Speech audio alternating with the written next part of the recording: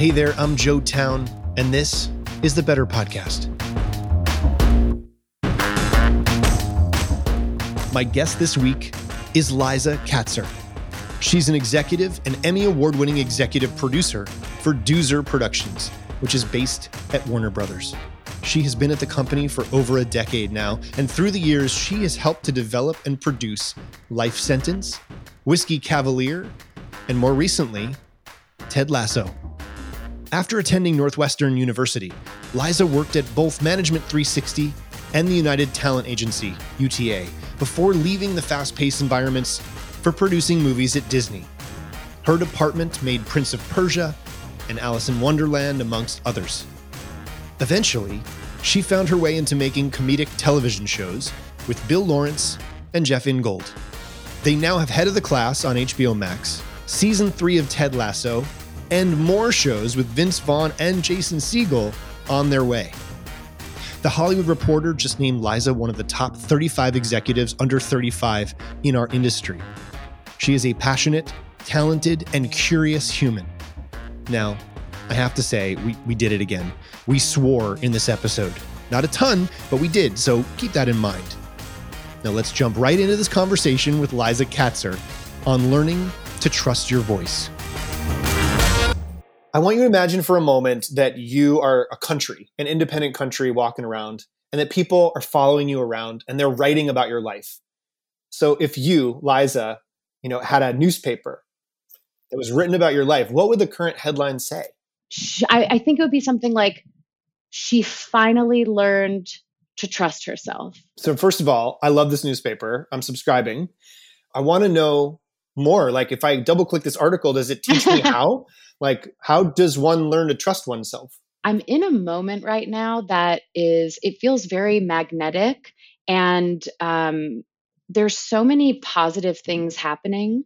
Just in the past few months, even, I got married.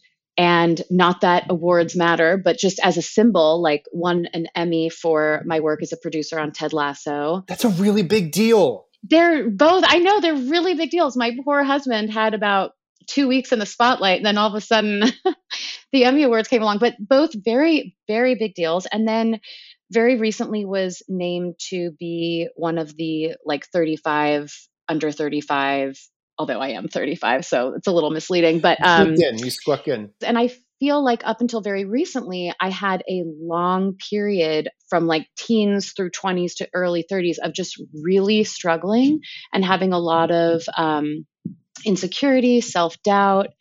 And part of the finally learned is that I've always considered myself a late bloomer, and things are just in this moment really feeling like they're starting to click and settle in.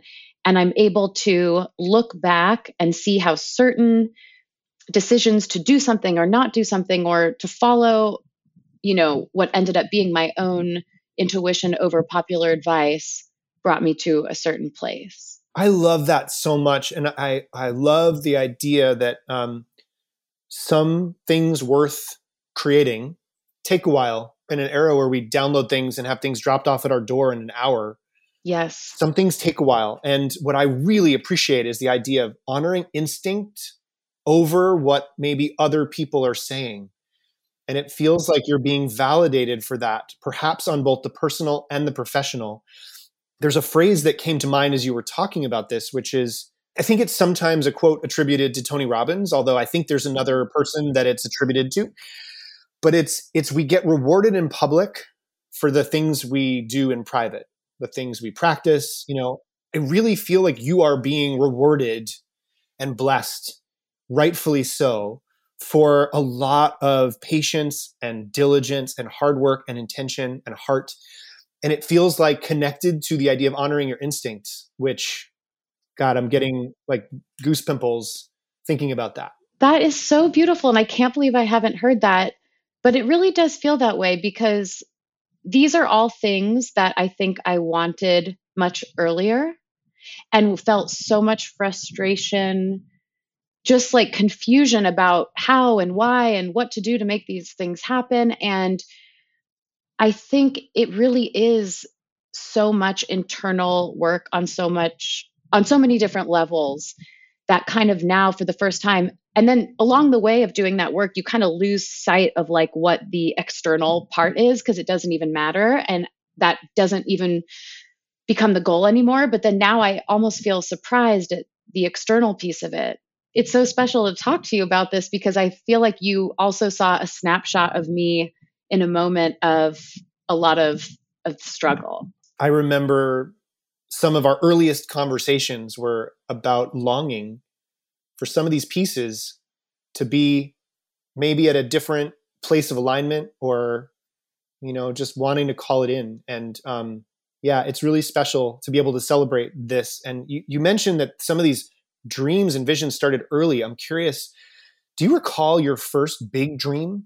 I think I lived in like so much fear of making a mistake. And from an early age, I was such a perfectionist that I almost, and this is going to sound a little bit sad, but I almost don't think I allowed myself to really like dream big because the idea of like striving for something and not achieving it was like so terrifying that I didn't even want to think big scale. So I don't have these memories. I think at a very early age, I wanted to be like a ballerina or an actress. And I actually, grew up doing plays and musical theater and actually went to school as a theater major, but switched to TV film immediately because I was very practical. And I was like, there's too much of a question mark. I never want to be in a position where like my destiny is like not in my control. So I will go to TV film. I will be a producer, but I'll stay in this acting class and have fun because I enjoy doing it. So I think only very recently, and it's part of my like late bloomer headline of only recently did I start to really like allow myself to have these dreams or to really tap into what they are. And I think at this point, I'm still figuring them out. But one of the things, and it's been so amazing with a show like Ted Lasso to be a part of that, because seeing what happens when you put something out that actually can change the way people think and have impact is so powerful. And it's definitely not something that I thought about when we were making it, because with any show, you're just trying to, get from one point to the next and have it survive along the way. So there's never really these like big visions of like making a show about kindness that encourages male vulnerability in a sports setting. Like only once it was happening and once we saw that people were absorbing it, did that make like the light bulbs go off of, oh, what other big ideas do I want to influence? I love that. I love that there was a process there. And I love the idea of just trying to keep the show alive, but that you almost discovered what it was saying, how the impact it might have, and this idea of a show about kindness and male vulnerability in the sports world. Something maybe in the water when you were growing up. So Palos Verdes, Spanish phrase that roughly means green stalks or green wood. Yes. Maybe there's something in the green wood that teed up perfectionism. And the idea is like, I'm hearing a thread of that the perfectionistic idea, the fear of making a mistake, contributes to an idea of like a fear of success or failure.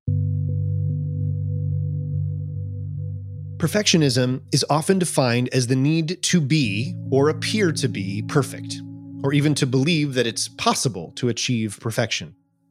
It's typically viewed as a positive trait rather than a flaw. People may use the term healthy perfectionism to describe or justify perfectionistic behavior. Perfectionists actually tend to achieve less and stress more than regular high achievers. They both set high goals for themselves. But if you're a high achiever, you might be satisfied with excellence, even if there were mistakes or failures along the way. If you're a perfectionist, you will accept nothing less than perfection. High achievers appreciate their accomplishments, which can lead to being supportive of others. Perfectionists are overly critical. They get weighed down by the mistakes they find and they can't let them go. High achievers tend to be pulled towards their goals and by a desire to achieve them. They are happy with any steps made in the right direction. This is excellence. Perfectionists, on the other hand, tend to be pushed toward their goals by a fear of not reaching them. Perfectionists sometimes set unreasonable, out-of-reach goals for themselves. High achievers can still set high goals for themselves, perhaps even having fun of going past their goals once they're reached. As a result, high achievers tend to be happier and more successful than perfectionists in the pursuit of their goals. High achievers can enjoy the process of chasing a goal as much or more than the actual reaching of the goal itself. Perfectionists are so concerned about outcomes and avoiding failure that they can't enjoy the process of growing.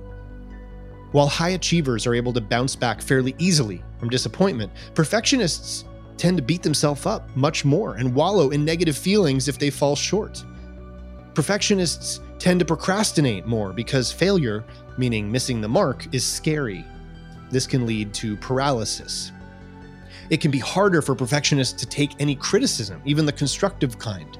They also suffer from lower self-esteem. They end up being rigid and defensive and can lose social connection in the process. So, if all these things are true of perfection seeking, why do it? In part because it means that we care. And we may not know any better, that there's an alternative. And lastly, perfectionism can be motivating at first. It can drive us. And we can fear that if we ease up on what's motivating us to succeed, that we won't be successful. I like to think of perfection as being like a rocket booster that can help us break through orbit as we try to get to space, but it will never help us land on the moon. Striving for excellence is rooted in the urge for success. Excellence is about doing things better than they were done before. It's about persistence and the commitment to do things exceptionally well. Excellence requires risk. It requires giving it our best effort. It requires us to be mindful of our comfort zone and to seek our edge of growth and capability. Excellence allows for spontaneity and asks us to be more of ourselves in the process. On our quest to maximize our potential, we have to ask whether it's worth it. So, what do you think? Is it worth it? Like, if I can't have it perfect, then maybe I don't even try. What I am hearing is you were a storyteller. You were standing on floorboards and acting, and it led you on a journey. So you went to Northwestern, great school, and then you spent some time at the University of Edinburgh, both cities of incredible culture, both ridiculously cold winters. Yeah. What were you seeking from those two experiences? Like, at Northwestern, you were only allowed to study abroad in a country that you had taken the language of. So I was not great at Spanish, although I did take 4 years of Spanish in high school. So I did not want to continue that in, again, fear of failure. I wasn't great at it, so I didn't want to do it. So I didn't take a language. And so my options were London or Scotland. And I wanted the experience of like a small school. Like I wanted to be absorbed into the culture of where I went, and London felt a little too big. So really, it was just kind of by default. I didn't realize at the time until after I committed that the Edinburgh Fringe Festival took place. And unfortunately, when I studied there, I arrived right afterwards. But it all came full circle, not this past summer during the pandemic, but the summer before. I actually got to go back as a producer, scouting talent at the Fringe Festival in Edinburgh. If you've been listening to the show, you've heard this festival mentioned in passing. But the Edinburgh Fringe Festival is the single greatest celebration of arts and culture on the planet. For 3 weeks in August, the city of Edinburgh welcomes an explosion of creative energy from around the globe. The population of the city doubles. Artists and performers take to hundreds of stages all over the city to put on their shows.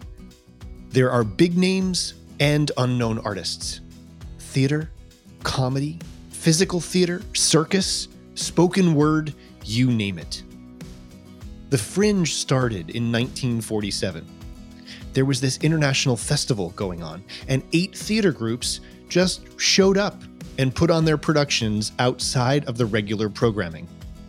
There formed a symbiotic relationship between independent production and main stage events that have lasted to this day. In 2018, The festival spanned 25 days and featured more than 55,000 performers of 3,548 different shows in 317 venues. The Edinburgh Fringe Festival is surpassed only by the Olympics and the FIFA World Cup in terms of global ticketed events. In the comedy space, it has helped establish the careers of many writers and performers, including Dudley Moore and Peter Cook, who performed in Beyond the Fringe with Alan Bennett and Jonathan Miller at the Royal Lyceum. Various members of Monty Python have performed at the Fringe. Stephen Fry, Hugh Laurie, and Emma Thompson, all with Cambridge Footlights. Rowan Atkinson, Eddie Izzard, Reduced Shakespeare Company, Flight of the Conchords, and plays. Tom Stoppard's play, Rosencrantz and Guildenstern Are Dead, was first performed in its full version at the 1966 Fringe. Phoebe Waller-Bridge performed Fleabag there in 2013 before becoming one of my favorite shows ever. Hannah Gadsby's show Nanette won the 2017 Edinburgh Comedy Award before developing a worldwide audience on Netflix. The festival is a huge deal. After developing this play at USC, we performed the original Star Wars trilogy on stage in 30 minutes after developing the play at USC from 1996 until 2005 for thousands of people at Fringe. It captured the heart and soul of George Lucas, who flew us up to perform at Skywalker Ranch and ILM. This led them to invite us to Star Wars conventions, where we performed back-to-back-to-back shows before it ended up going to Comic-Con and ended up at the Coronet Theater for a run in Los Angeles. Now, it may not be a household show, but for the better part of a decade, it was a substantial part of our lives.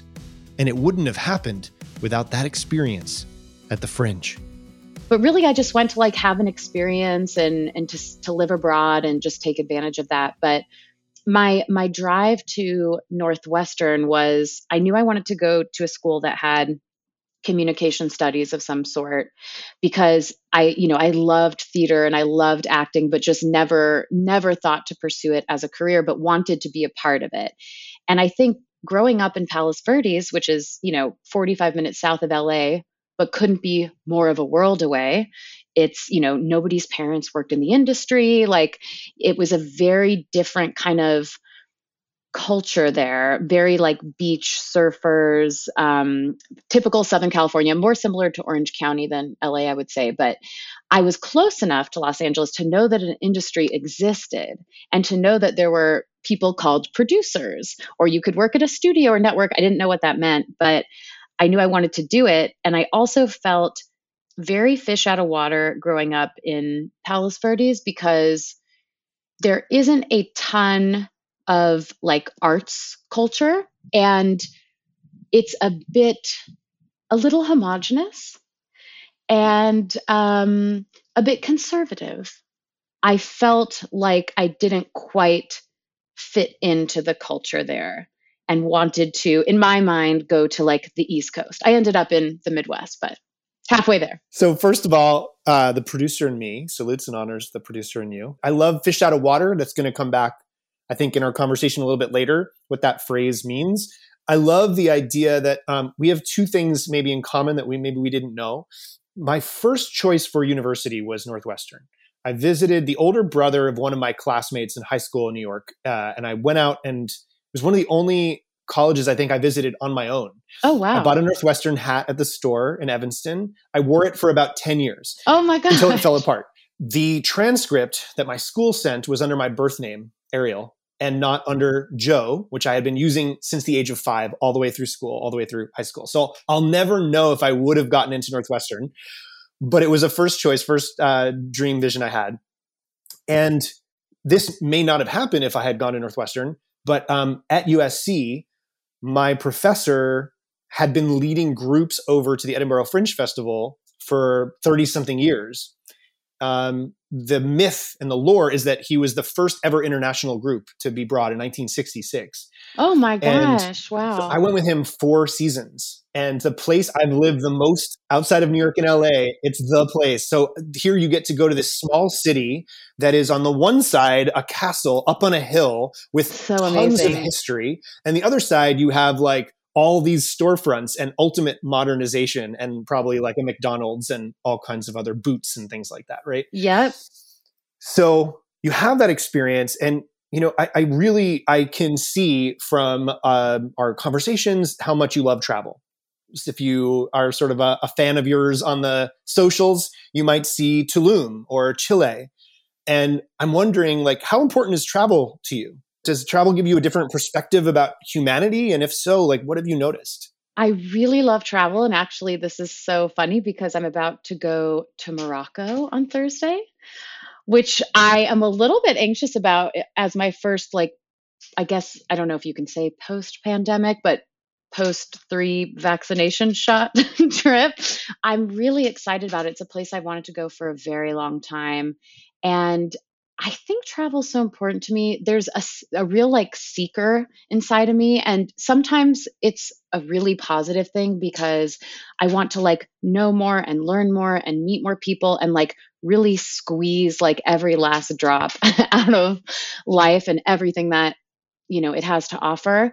And then on the other hand, I think sometimes I'm seeking for something that's outside of what I have and what is in my present. And I've really learned recently to like be at peace in the present and still like yearn for the travel and enjoy the travel, but not be so focused on that as like a means of like escape or just this like endless seeking and striving. I'm wondering, like the idea of what you described growing up in Palos Verdes was like you were seeking a different experience. And I wonder if we track this through line eventually, if it's like, hey, I might notice what I'm seeing on TV and film, and maybe I want to see something different than what I'm seeing. So I think it's all connected to part of your skill set and part of what you're interested in. And I love that you're a seeker.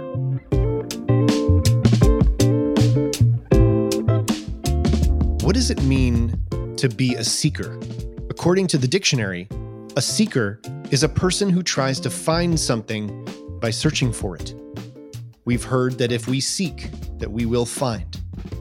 In Paulo Coelho's book, The Alchemist, the protagonist Santiago is a dreamer and a seeker, and he stands for the dreamer and seeker in all of us.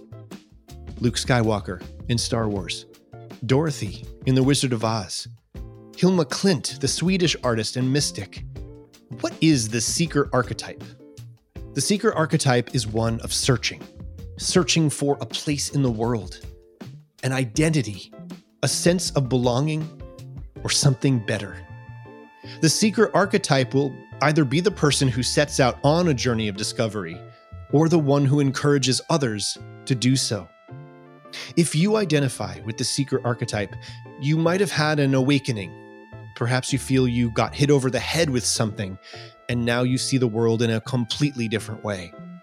This awakening can be a physical illness or a traumatic experience, but it could also be as small as stumbling across a book or idea that sparked something inside of you that you can't stop thinking about. According to Carolyn Mace, the seeker archetype is on a lifelong journey in pursuit of wisdom, knowledge, and truth because it is what their soul requires. The seeker archetype also refers to one who searches on a path that may begin with earthly curiosity. The seeker is in search of wisdom and truth wherever it is to be found. So, do you consider yourself to be a seeker? If so, what are you seeking? This might be a question you've spent some time thinking about, or it might be something that comes off the cuff. But Liza, do you have a philosophy? Like, do you have a personal word or phrase that you keep coming back to, perhaps that influences or guides your life in some way? Okay, the first thing, I'm just going to go with the first thing that popped into my mind and not try to like find the perfect phrase. It is surrender. And I think that I've spent so much of my life up until a certain point of like really trying to be in control and plan everything and optimize that I more recently have been trying to surrender to what is and to what is not to get too woo woo, but like the will of the universe and just to what my present moment is and to just kind of be in flow with what's around me as opposed to grasping life like by the neck and trying to like steer it the way I want it to go. I don't know if surrender was part of your time early days when you're in the industry. You spent some time at both Management 360 and then at UTA. Sometimes I think we don't know what we're being prepared for. You spent time learning about the industry through the lens of both manager and agent. And I'm curious, what did you learn then that's helping you with your job now? Oh, so yeah, those were very difficult experiences for me. And I was recently asked, like, what bit of advice would you give like a younger person starting out, in a similar type of role that you started out in? And I said, like, you don't actually have to have a thick skin. It's okay to be sensitive and to show weakness. And I think at the time when I was kind of doing those jobs, and you're told, and you still are told, that the best way to break into the industry, for these like behind the camera jobs, is to start in an agency because you really learn the business inside and out. And I had seen Entourage and I knew what Lloyd's life was like. And I was like, I don't think I'm cut out for that. I really don't want to do that. And so I aggressively tried to avoid the agency. And so one of my friends who was a year older, who was actually working at William Morris Agency at the time, got me an interview for a desk at Management 360. And in my mind, I thought, well, it's a management company. So this guy, the manager that I was interviewing with, he does TV and film and comedy and drama. And he also produces some of his clients' work. And I thought I wanted to produce, not really knowing what that meant.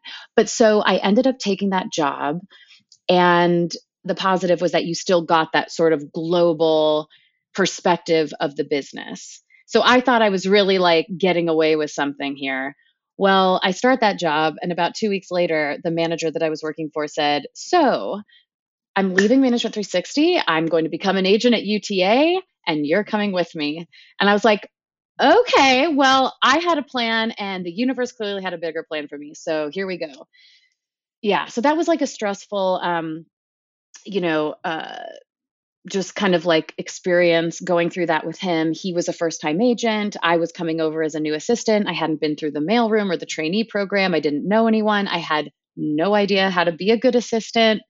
I didn't know what rolling calls were yet. So that was really tough. It was really tough, and it really was the environment that I sort of feared. That was just my personal experience. I know a lot of other people maybe don't have that, but it was incredibly intense and stressful, and I did not love it. Like, I did not love it. I did not feel like it was a fit. And I actually felt like I might not want to stay in the business just based on the people I was meeting and the type of energies that I was in. And yeah, it was hard. That's really great because, I know that if that's a piece of advice that a lot of people give, here's a counterpoint to it. Like, not everyone, I love the idea of we don't necessarily need a tough skin. And I think that probably comes into play later.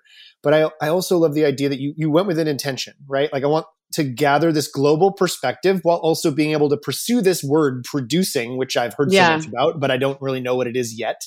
And so you go, and then you're there for a short period of time, and it's like, we're going over here. I didn't want that. Okay, I'm going to flow with it. So you go, and you have a limited experience of what it's actually like other than watching it on TV. But when you get there, it's hard and it's uncomfortable and it's chronically stressful, and you realize it's not for you. And so here we go with like your instincts. Like, this is not for me. So how do you make the jump from there to going to Disney? Yes, it was really stressful, and like to go a level deeper, like I was really just struggling personally too. Like, I remember there was like a period of a couple months over Halloween where like I would work, a 12-hour day and then end the night in another one of the other agents had like a giant Halloween basket, and just every night for like 3 months my dinner was Halloween candy, and like I was very unhealthy. I was so stressed. And I will, one more thing to add is that that was also a time before social media and before iPhones, and people weren't really, I think, and obviously before Me Too and Time's Up and all these things. So I think it was a very different environment. I hope it was a very different environment than it is now. A groundbreaking anti-sexual assault movement and a women's empowerment movement that hit critical mass in 2017. Time magazine called them a worldwide phenomenon and a culture shift. #MeToo. Before Harvey Weinstein dominated the national headlines with his allegations of sexual assault and harassment, the Me Too movement existed. Before October 15th, 2017, when Alyssa Milano used those words to tweet out about sexual assault and invited people to join the Me Too movement, where 66,000 people replied in a day, activist Tarana Burke had been spreading her healing message to survivors of trauma. Tarana Burke had done this before she had the words to console a 13-year-old girl who had been abused by her mother's boyfriend. Before she had a way to help, she sat with the pain of not knowing how to help others yet. A decade later, she founded the nonprofit Just Be Incorporated, an organization that supports victims of sexual misconduct with a focus on young girls of color. So when she heard what Alyssa Milano had tweeted and the kind of attention it was getting, and her name was nowhere to be mentioned, she was alarmed. She said she felt a sense of dread because something that was part of her life's work was going to be co-opted and taken from her and used for a purpose that she hadn't originally intended. She was upset because historically, the work of women of color have been erased and they have been invisible. And she had been hard at work trying to help survivors of sexual abuse. One criticism at this time was that Tarana Burke had not received support over the years from prominent white feminists. Intersectional theory asserts that people are often disadvantaged by multiple sources of oppression. The heart of the message is this: do not expect people who face different systems of oppression than you to rally for causes you care about if you do not rally for theirs. We may need to wake up to the ways in which we overlook people around us. It may be hard and painful to realize the pain that we have inadvertently caused another. So when Alyssa Milano was informed of her and her work, she reached out to Tarana Burke and apologized. And then the following week, she went on Good Morning America, where she publicly credited Ms. Burke for her Me Too campaign. Tarana went on to say, "I think it's selfish for me to try to frame Me Too as something that I own. It is bigger than me and bigger than Alyssa Milano. Neither of us should be centered in this work. This is about survivors." According to the AP, #MeToo was shared in more than 12 million posts and reactions in the first 24 hours. Journalists like Ronan Farrow at The New Yorker and Jodi Kantor at The New York Times also helped push the Me Too conversation forward with dedicated investigative journalism that brought to light numerous sexual misconduct stories. Enter Time's Up. In October 2017, The New York Times publishes an expose that solidified swirling rumors about Harvey Weinstein with tangible, incriminating proof. The producer allegedly invited a young ingenue to his hotel room and tried to persuade her into massages or showering. Ashley Judd was one of the first well-known American actresses to come forward. Following the report, over 80 women, including Gwyneth Paltrow, Angelina Jolie, and Salma Hayek, all accused Weinstein of sexual harassment and assault. Time's Up promised to push for changes that would protect working women in every industry. 300 total women in entertainment established a legal defense fund that has since amassed more than $20 million for low-income women to secure representation in workplace disputes. We see the impact of these two movements in addressing gender-based discrimination, abuse, and harassment throughout the entertainment industry. Disparity in salaries has been made public. Toxicity in the workplace is being highlighted, and rooted out. These ripples have become waves, and what is being sought is a more just industry and a more just world. I definitely saw a lot of, just inappropriate behavior that I don't think would fly anymore. So that was part of it as well. So what I'm hearing there is a lesson, right? Like perhaps, and I'm putting words out there that you may not nod your head to, but I'm hearing like, here's how I don't want to treat people. Yes. And so perhaps sometimes we need to experience the flip side of what we want, right? In order to gain clarity or say how I would do it differently. That was one of those experiences of I will never go back. And I'm so glad it happened. I'm so glad it happened. I never want it to happen again. They say to put in a year. I was there a year to the actual day. And they say it takes 3 months to like start interviewing and to get a new job. 3 months to my year end, I started interviewing. And there's the strategizer and the producer in you, right? Like, how do I control this? How do I get what I need? And I actually knew I was on a film, like MP lit desk, motion picture lit desk, and I knew I wanted to do TV. And I had an opportunity to go to a TV agent's desk, but I knew that I just couldn't be in that environment anymore. So I was like, I'll come back around to it if it's meant to be. Like, I just got to get out of here. So I ended up interviewing and getting this job at Disney. And like, Disney is the happiest place on earth. It seemed like a great place to go. I would be working for an executive who was sort of rumored next in line to become the president of the studio. So at the time they were making like Alice in Wonderland and like Prince of Persia and a bunch of really interesting movies. And the girl who I was replacing had just been promoted. So that was a good sign. So I took the job and immediately it was like I could breathe again. I couldn't believe that I didn't have severe anxiety on Sunday nights. Like I was going home at 7 p.m. People were nice. The pace was much more suited to me. And I realized like I do not do well with a fast-paced environment. And that was something that I had a lot of shame about at the agency. Like there's so much material and so much coming in and out and so much information and like a never-ending to-do list. Without being able to label it, I realized that just didn't suit my skill set.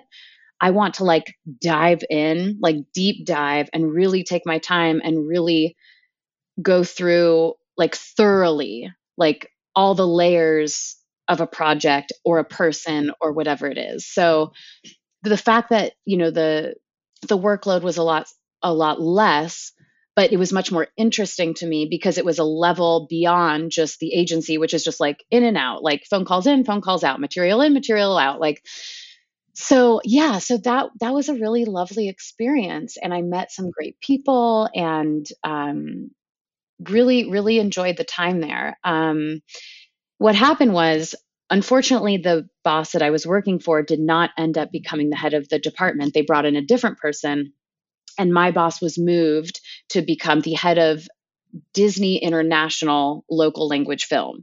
So we were making Disney branded films in emerging markets, which was incredibly interesting. Our department made like China High School Musical, and we were making movies in India and in Russia and in the Middle East. And it was fascinating. And my boss was traveling all the time. Because he was traveling all the time, hopefully he never listens to this, but I had so many hours in the office because it was international time zones we were working on. So I would get in at like 7 and leave at 9, and a lot of free time because he was traveling all the time. So actually at that point, I started a theater company with some other Northwestern friends. Yes. Don't tell Disney. And this is Wild Onion? Wild Onion Theater Company. And that was the beginning of my little producer run, my short-lived theater producing run. And that was so creatively fulfilling. And it felt exciting and fun. And like I had some sense of control over what I wanted to do. Because even though working at Disney in the international department was so interesting, I realized I was quite far from what I wanted to do, which was definitely comedy and definitely TV. What I'm really hearing is like, again, there's a real sense of self-awareness This idea of like, I want to not go wide. I want to go deep. I like taking my time and really going deep into projects and seeing them through to production. And so you were working on film for a bit. Sounds like some great collaborations. And then when things didn't go according to plan, right? Your boss didn't get the job that they were maybe thinking that they were going to. You started working on things that were very interesting. Maybe taught you some perspective about international markets, certainly about how to adapt material. And then also you found yourself with free time. And look, everybody has a side hustle of some kind. Even within a production company, I imagine you could view some of the long-term projects or things you're developing that aren't at the script stage or the pitch stage or the production stage as side hustle. And so you started in the theater and you did that, but I'm hearing that you knew you wanted to be in comedy. And I'm curious to know, because up until now you were talking about producing, but now you know specifically the lane of comedy. So what were you seeking? How did you know you wanted to be in comedy and what were you seeking?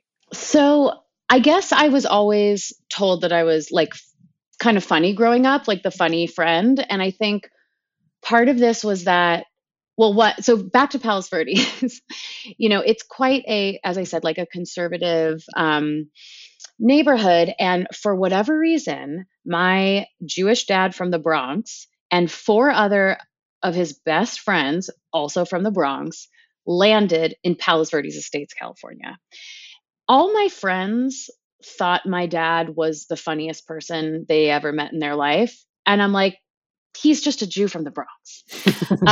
They're all this way. But no, so I think my dad is very funny and his friends are very funny. And I just loved comedy. And I think I also, growing up, wasn't necessarily the friend that was like valued for their beauty. I was a bit of a late bloomer. And so I really leaned into like being funny and making people laugh and kind of being like the funny, silly, goofy friend. And yeah, I just really loved it. I always went for those roles in the plays. And, when I was in Northwestern, I did like Northwestern sketch television and STV and wanted to produce more of the comedic movies, student films that we were doing. Like I just really gravitated towards it. In prep for today, if one was to Google your name and look at Pinterest. Oh boy. Oh God. Oh dear God. Not only can we tell that you were planning a wedding, but one of the things I was able to find is there are a couple inspirational quotes, right? Oh God. And so one of the inspirational quotes is Audrey Hepburn. Okay. And it's happy girls are the prettiest. Whoa. I don't even remember that. So here's this prescient thing, maybe with younger you. And, if you're laughing, you're probably happy. And, maybe that's one of the things that you were seeking without being able to articulate it or put it into words. I think I was really seeking attention too. And I really wasn't getting it for like my physical beauty. Like I had a lot of friends in high school who were like dating and always had a lot of attention. And I just really didn't have that. But my seat at the table was like a sense of humor. Yeah.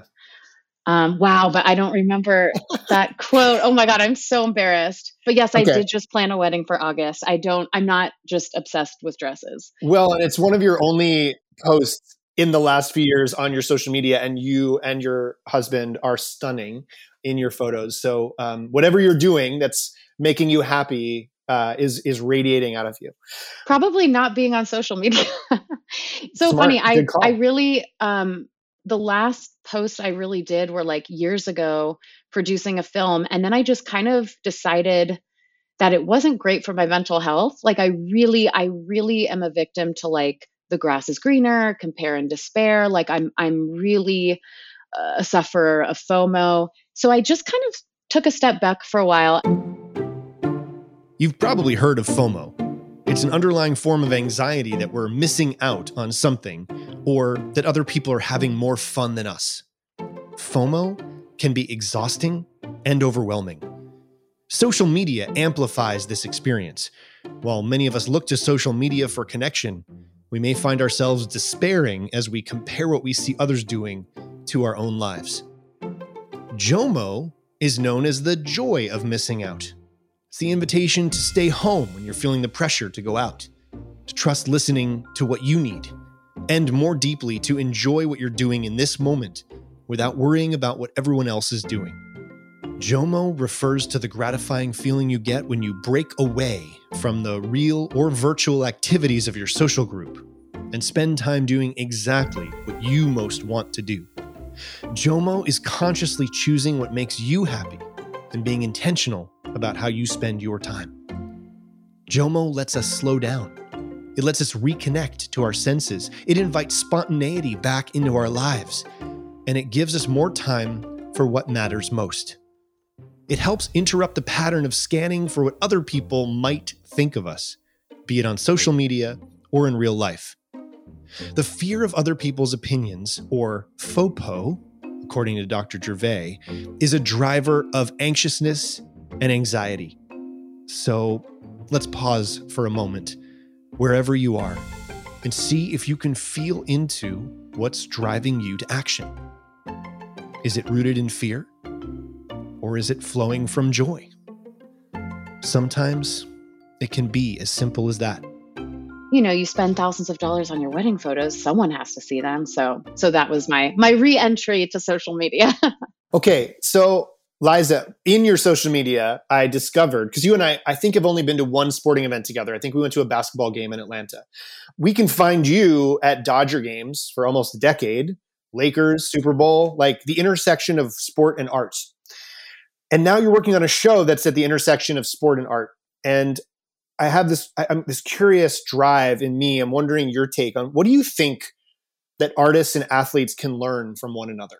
So much. It's really interesting in Ted Lasso. We talked about it at the beginning, but really just that openness and vulnerability. And it is wild to me that in the year like 2021, that Ted Lasso is being recognized, as it should, for introducing vulnerability in a sports setting, particularly male vulnerability. And it's wild to me how we just don't teach that. There's no curriculum for it. There's no emphasis on it. Like even the choice of having a character in season 2, the sports psychologist, who comes in and helps the team, is so valuable because you're showing people that like this is normal. We often hear the term sports psychology, but how is it different than regular psychology? Psychology is the scientific study of how people behave, think, and feel. The disease model, or mental illness approach to psychology, focuses on identifying what's wrong with people in order to fix them. During the 1950s, Abraham Maslow became one of the founders and driving forces behind the school of thought known as humanistic psychology. This focuses on human strengths and potential rather than neuroses and pathologies. His theories, including the hierarchy of needs, self-actualization, and peak experiences, became fundamental subjects in the humanist movement and were considered to be kind of rebellious. Maslow coined the phrase positive psychology, but Martin Seligman is credited as the father of positive psychology. He defines this as the scientific study of flourishing on multiple levels. Positive psychology is the study of happiness and what makes life worth living. It looks at the emotional health and well-being of people, combining the virtue ethics of Confucius and Aristotle with modern psychological theories of motivation. The field is interested in the ideas of flow, optimism, and hope, and how to build strengths in people. This is where sports psychology and positive psychology can intersect. Sports psychology is rooted in the concept of seeking a competitive edge. Research in sports psychology began in the late 19th century, furthered by the work of such psychologists as Norman Triplett, who in 1898 found that cyclists who rode with others performed better, thanks to the social and competitive aspects of groups. In 1925, psychologist Coleman Griffith founded the first American sports psychology laboratory at the University of Illinois and went on to consult with such professional teams as the Chicago Cubs. At the same time, a trio at Stanford University, psychology graduate student B.C. Graves, Professor Walter Miles, PhD, and college football coach Glenn Pop Warner came together in an experiment to find the fastest way to get the offense to move in unison when the center hiked the ball. Miles and Graves were in the forefront of a movement that is everywhere in sports today, using psychological insights and experimental techniques to get every possible advantage over opponents. Very few people are taught how to be happy or to build on their strengths. Sports psychology has become an important field for amateurs and professionals. There doesn't have to be something wrong for an athlete to seek sports psychology services. They may just have an interest in optimizing themselves, not only in their craft of study, but also within their lives. Today, psychologists often focus on the mental aspects of sport because, as baseball great Yogi Berra realized so long ago, half of this game is 90% mental. This is good. There's no stigma around this. You don't see a therapist because something's bad. Maybe you see a therapist because you're a human and you have things to work out and talk through and feelings to process. I really hope that show continues to normalize just the very human experience of having uncomfortable feelings and talking through them in the same way that if you're an athlete and you have an uncomfortable knee or you sprain your ankle, you go to the physical therapist and you work through that. Like if you're having a personal emotional issue, that to me seems just as, if not more important to work through. And of course, everything's connected too. So if there's something in your head, like as we saw, not to spoil anything, but if people with one of the characters, yeah, if you haven't seen it, I'm spoiling it. But the character of Danny Rojas in season 2, first episode, so come on, catch up, gets the yips, and that's part of why they bring in, the therapist to work through that with him. But it's all connected. If there's something emotional that's happening, it will most likely show itself in the physical. I was introduced to psychology at a pretty young age. When my parents split, I saw a psychologist for the first time, and there was some value in learning how to find my voice again in the midst of that transition and being able to speak up for what I needed. Probably the scariest thing that I can imagine is sitting down in front of parents and telling them what I needed.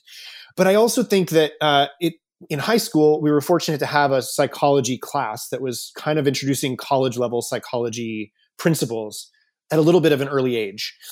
And in college, my minor was in abnormal psychology, but what I mostly was studying was dis-ease. I was studying like the 3 kinds of brain, right? Id, ego, superego. But for the most part, I wasn't really studying optimization of self. I was studying dis-ease and the DSM. What I love about sports psychology in particular is it's rooted in the idea of positive psychology and the idea of optimization of self. So it's not always that we have to go with a problem, although the problem might lead us to the invitation of how can we be better and how can we optimize what we're doing. So I love that that's a huge part of this season. What I'm really hearing is that athletes, coaches, the sort of almost toxic male traps can be addressed through the lens of an artist and vulnerability. And I think maybe athletes can learn about the value of vulnerability to make them better at what they do. What I'm curious about is there anything you've observed about athletes that you think artists, writers, actors, directors might learn as well? There's sometimes a preciousness that I think can get in the way of artists. And I did grow up loving and doing sports. I played basketball in high school. I was the starting center. No big deal. And I actually wrote my college essay about my basketball coach because I had so much respect for him and I feared him and I was intimidated by him, and he pushed us beyond our limits. It was, I think now I laugh about it, but I compared it to suiting up for war, putting on my armor, and I would, of course, wear as a freshman in high school wearing knee pads and a mouth guard. But really the team mentality, I think, is so important. I think that's something that artists can gain, is being one of a whole and not just striving for the spotlight and thinking it's about you. It's how do I be a part of this team? And maybe in theater, being a part of a cast and a group of performers, that is more present. But I Yeah. think often in film and TV, it's like it can be so singular. And, especially when you become more famous and you have the fancy trailer and you have everyone treat me this way on set and I come in at this time and don't talk to me and don't make eye contact with me and like all that stuff. It's just like you're part of a whole. I actually think it's been so interesting shooting in the UK because there's a very different perspective there. I think the actors have a very different perspective and it's much less star focused and it's about the collective and the whole, even in the way they're compensated. Like it's much more uniform. And I do think that team mentality. Now, of course, if you go to like professional sports and it changes a little bit, but yeah, I'm hearing in there's a difference between independent solo sports and team sports. You played a team sport with basketball, and I think that here's 4 things that I'm going to tease out of what I heard from you. The first is there's a preciousness that artists can have. And sometimes it's like okay to let it be what it is and not try to make more out of it or luxuriate in 37 takes on something, right? Like let's do our work and let's go get a pint. Number 2, comfort zone. Like maybe your coach encouraged you to go a bit outside your comfort zone at times. And so maybe as artists, there's value in that for us and not just staying in our safe environment, working in our room in optimal conditions. Like sometimes conditions aren't optimal. And it doesn't mean we have to work in risky, unsafe, toxic conditions. We're working on that collectively. But I think the idea of being outside our comfort zone is something we can value. I'm also hearing, in addition to being part of a team and seeing our place in that gearing up, the idea of how do I prepare for these big moments where it's game time. And so I think that's so beautifully articulated. This has been a long time coming, and I know the success that's happening now, but is there anything you can share with us about how Ted Lasso came to be a show that you were producing? Of course. It's actually a really interesting story how Ted Lasso came to be. I was with Bill Lawrence, my boss, who is wonderful, in Vancouver shooting a little show called Life Sentence. What? And we had just done the table read, and Doozer, Bill Lawrence's production company's Doozer, we had just sent the script for Bad Monkey to Jason Sudeikis to see if he would be interested in attaching himself to star so we could get this script off the ground. Bill had written the pilot script of Bad Monkey for FX, and unfortunately they passed. So now it was back to us, and we were trying to attach a star to try to get it made. Jason called us and politely declined and said, "No, thank you. Bad Monkey's not for me. But would you please take a look at these commercials that I shot? There's a character that I did called Ted Lasso when we were promoting Premier League soccer for NBC Sports. And I want to turn it into a show. Would you be interested in doing that with me?" So Bill was like, "Liza, come in here at this production office in Vancouver." And we watched these on YouTube and we're like, this is really funny. It felt, and my concern was like, it's very sketchy though. Like it's a big character. Like how do we, grow this into like a 30-minute comedy? But we were like, well, it's really funny and Jason's amazing. Like, yeah, let's do it. We'll figure it out. So then, so we got together with Jason, started working on the pitch, and we actually pitched it all around town, twice at Netflix. Everybody, if I'm remembering this correctly, I think everybody passed except for Apple. And they were very enthusiastic. And I think it was the deal was for a script to series. So we wrote a pilot script, and based on that, they would pick it up to series or not. And so that was the beginning. The success of Ted Lasso has now led to us finally making Bad Monkey at Apple. So the success of Ted Lasso led to Apple being like, "Hey, we like that Bad Monkey script. We'll make that. Let's do that." So now we're making that with Vince Vaughn, and we're shooting that in the new year in Florida. Super exciting. Gosh, I love hearing the pivot in there too, right? Like, again, you go in with this plan, you're going to package up and attach a star and do what you do to produce. And hey, politely, maybe not this, but let's discuss this. And you saw something in those videos. It was, clearly something that you felt was funny, but you also recognized the problem, what's working and what we need to solve. How is this a 30-minute world? And, clearly you've gone and done that, and you've hinted at the incredible success that for those people listening, 20 Emmy nominations, which is the most ever for a freshman comedy. Like, how do you make sense of Ted Lasso having the kind of success that it's having? It's honestly still very hard to do. I think we're all in shock. The show is so different from, I mean, those initial commercials were hilarious. And like the kernel of what we saw in there was the comedy. And this But is tonally, really totally different, right? Like almost more Led Tasso in a way than Ted Lasso. yes, exactly. Yes, very Led Tasso. And oh gosh, I don't want to butcher this, but Jason talks about like ignorance plus curiosity is like Ted Lasso and is a positive thing. Like if you're ignorant but you are curious and you want to learn, that's great. But it's like, oh God, I'm so getting this wrong, but ignorance. Well, I'm hearing and three words though. There's ignorance, curiosity, and humility. And it's some math equation that only Jason's beautiful mind makes sense of. yes, and the other one is ignorance plus arrogance is bad, and that's like Donald Trump a little bit. That was the ignorance and the arrogance was a little bit more of the Led Tasso and a little bit more of what was perhaps in those commercials, which was this like, kind of cocky American guy coming in and like, you Brits don't know what you're doing, and this is the way we do it, where Sure. I'm from, and da da da da da.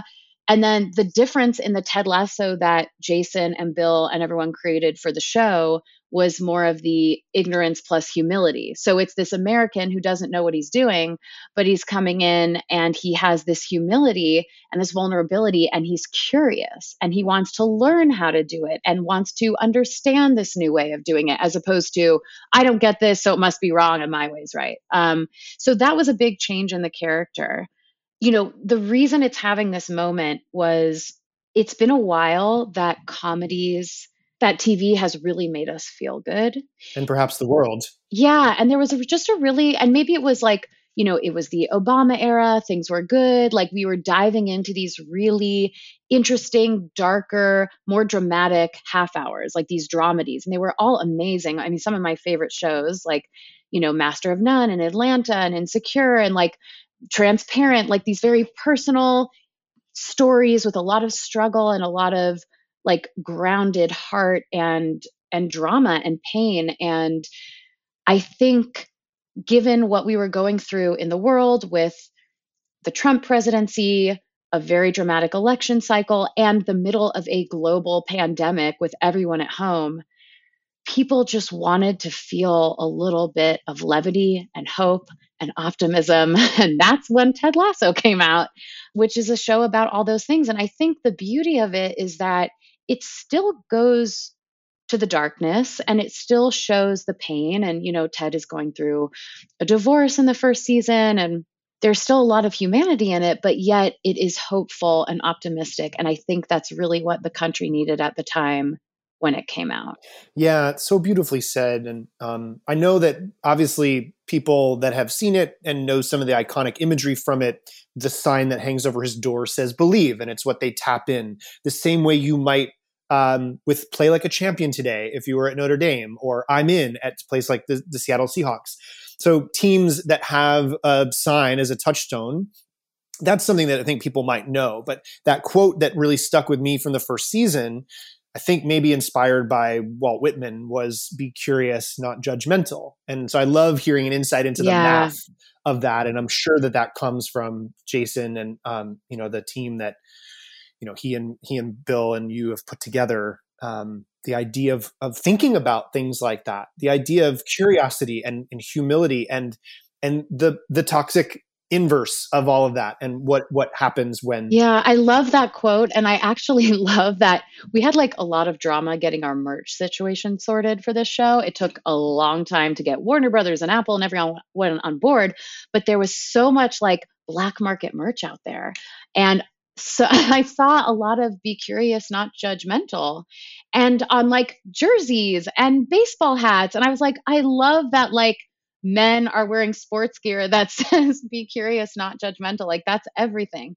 And I think it's a lot of, look, it's a comedy room. I think safe to say all the writers have had a healthy dose of therapy and life experience and their own personal struggles. And so I think it's really cool to get, and it doesn't hit you over the head with these messages. It's just like, a lot of the positive phrases or little nuggets of wisdom that people have taken away from their life experience and putting it in the show in a way that isn't off-putting. It's not like, accusing anyone or trying to teach anyone a lesson, but just kind of exposing these messages to the world in a very palatable way, I think is part of the magic.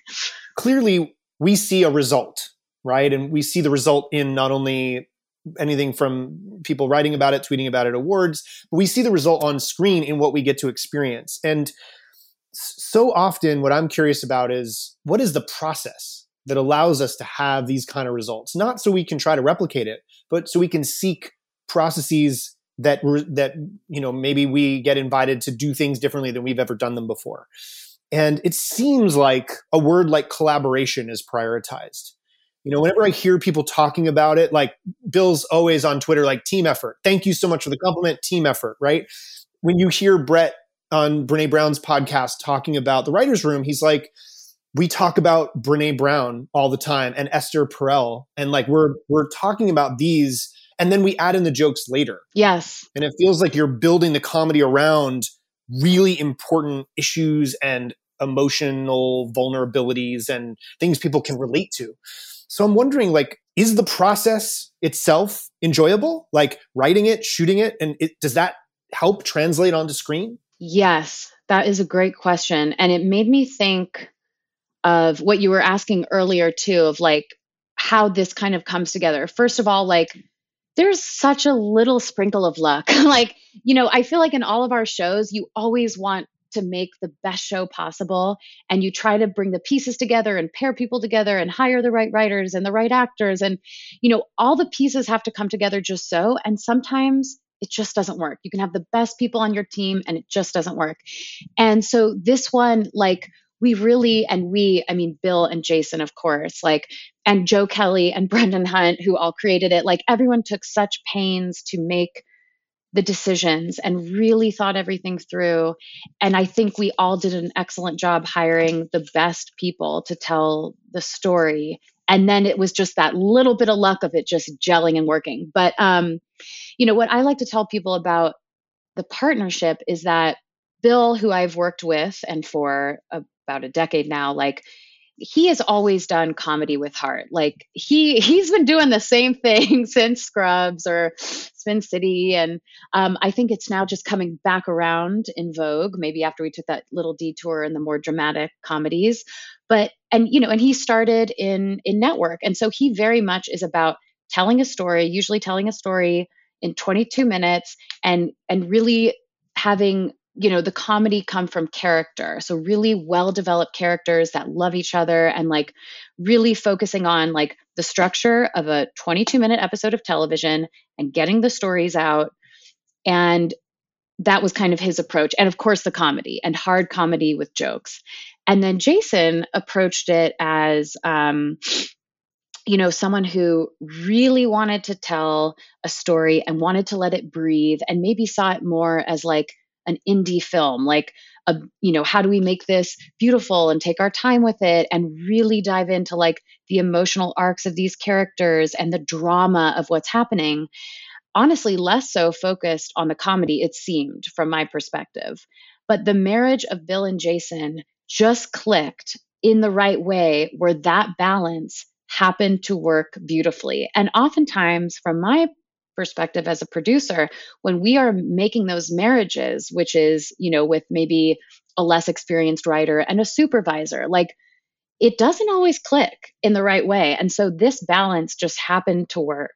So, I think if it was up to Jason, they would have been much longer episodes that were more dramatic and maybe a bit like slower and more cinematic.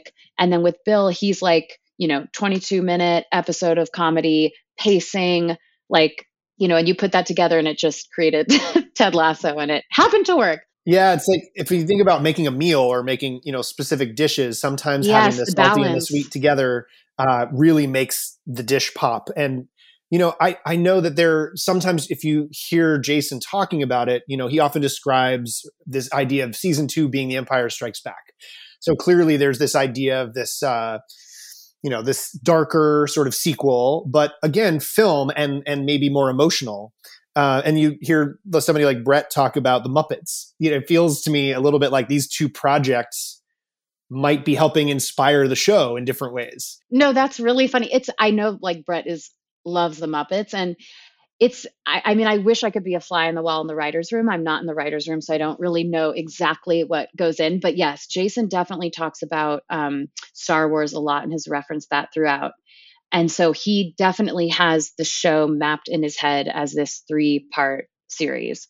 Whether or not there'll be more, what form it will come in, TBD. Sure. I mean, look, there's more than 3 Star Wars, but it started as an original trilogy. We're still trying to wait for all of that to come together. But yeah, like I think there's a lot of different influences. And as you said before, everyone's kind of bringing something from their own personal life experience. And it really starts with the stories and the grounded stories and the character. And all the comedy is coming from the characters.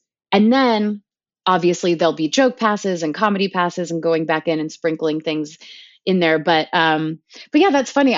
Now I want to ask Brett about the Muppets and be like, are you like, where's Kermit? Where's Miss Piggy?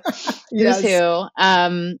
But I hadn't really heard any specifics about that. I'll find out. Sometimes we have a plan, right? So for the first year, this launched in a pandemic. It was bingeable. We could watch all of the shows at the same time.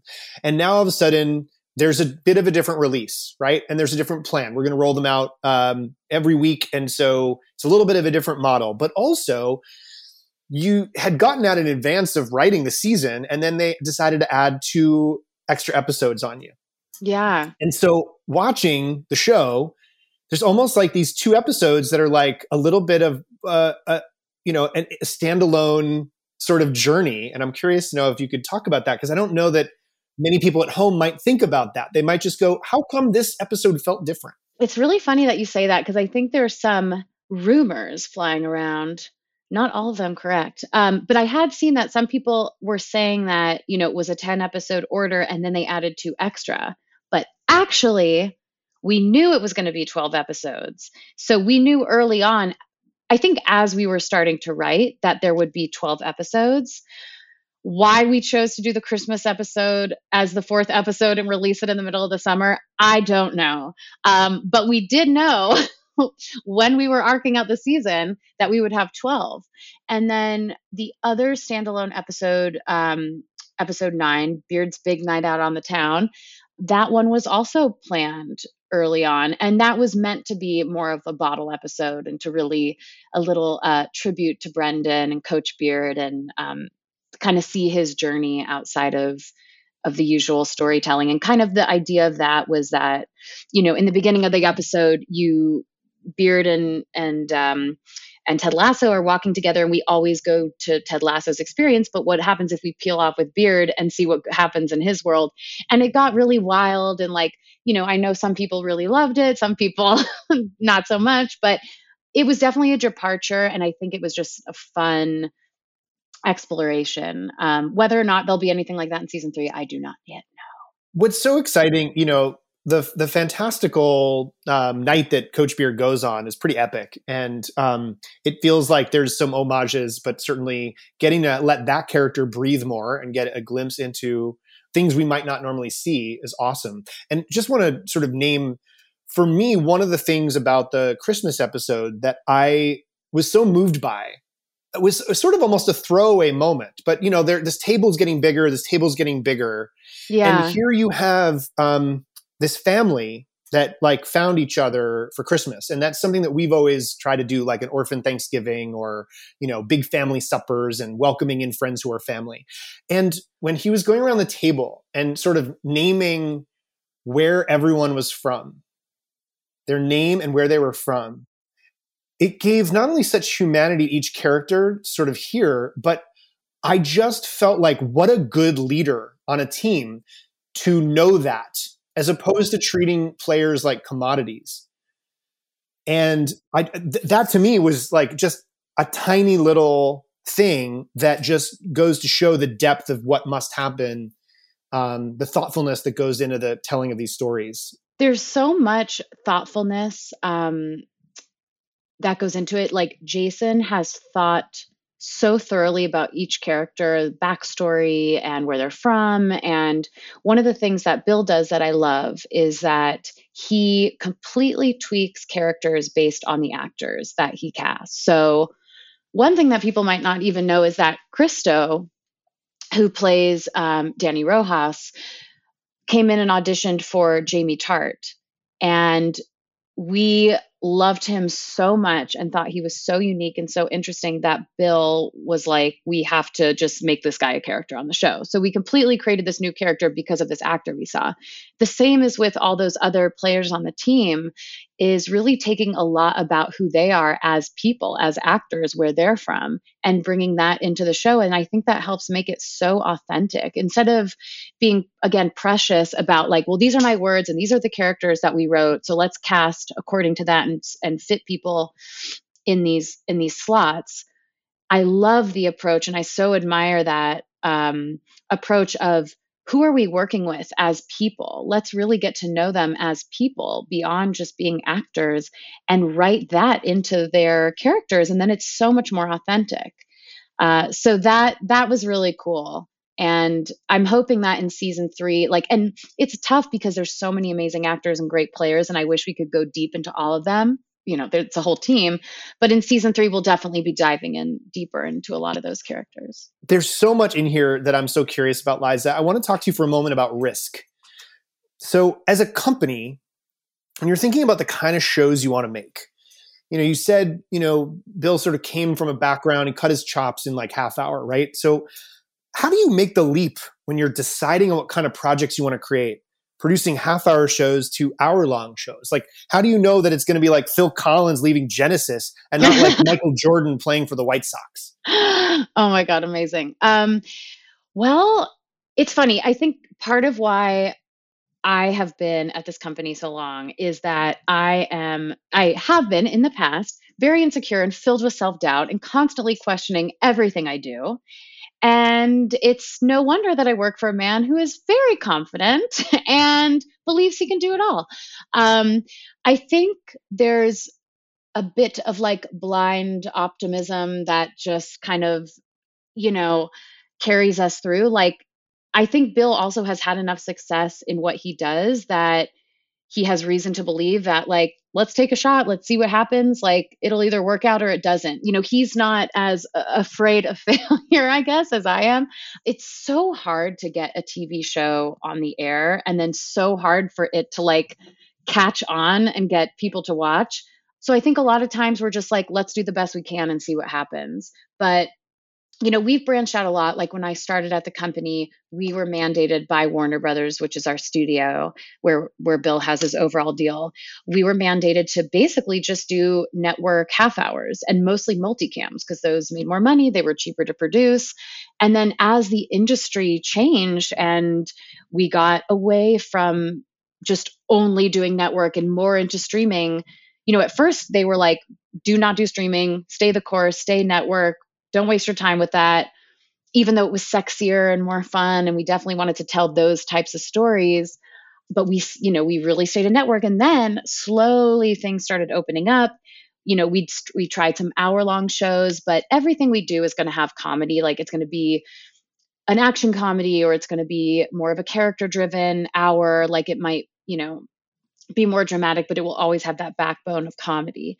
Yeah, so we started doing the hours, and then we started doing streaming shows, so much so that now we're not really being encouraged to do network anymore. We're definitely taking out a couple pitches, but it's not the focus. Things have shifted so much in that time span.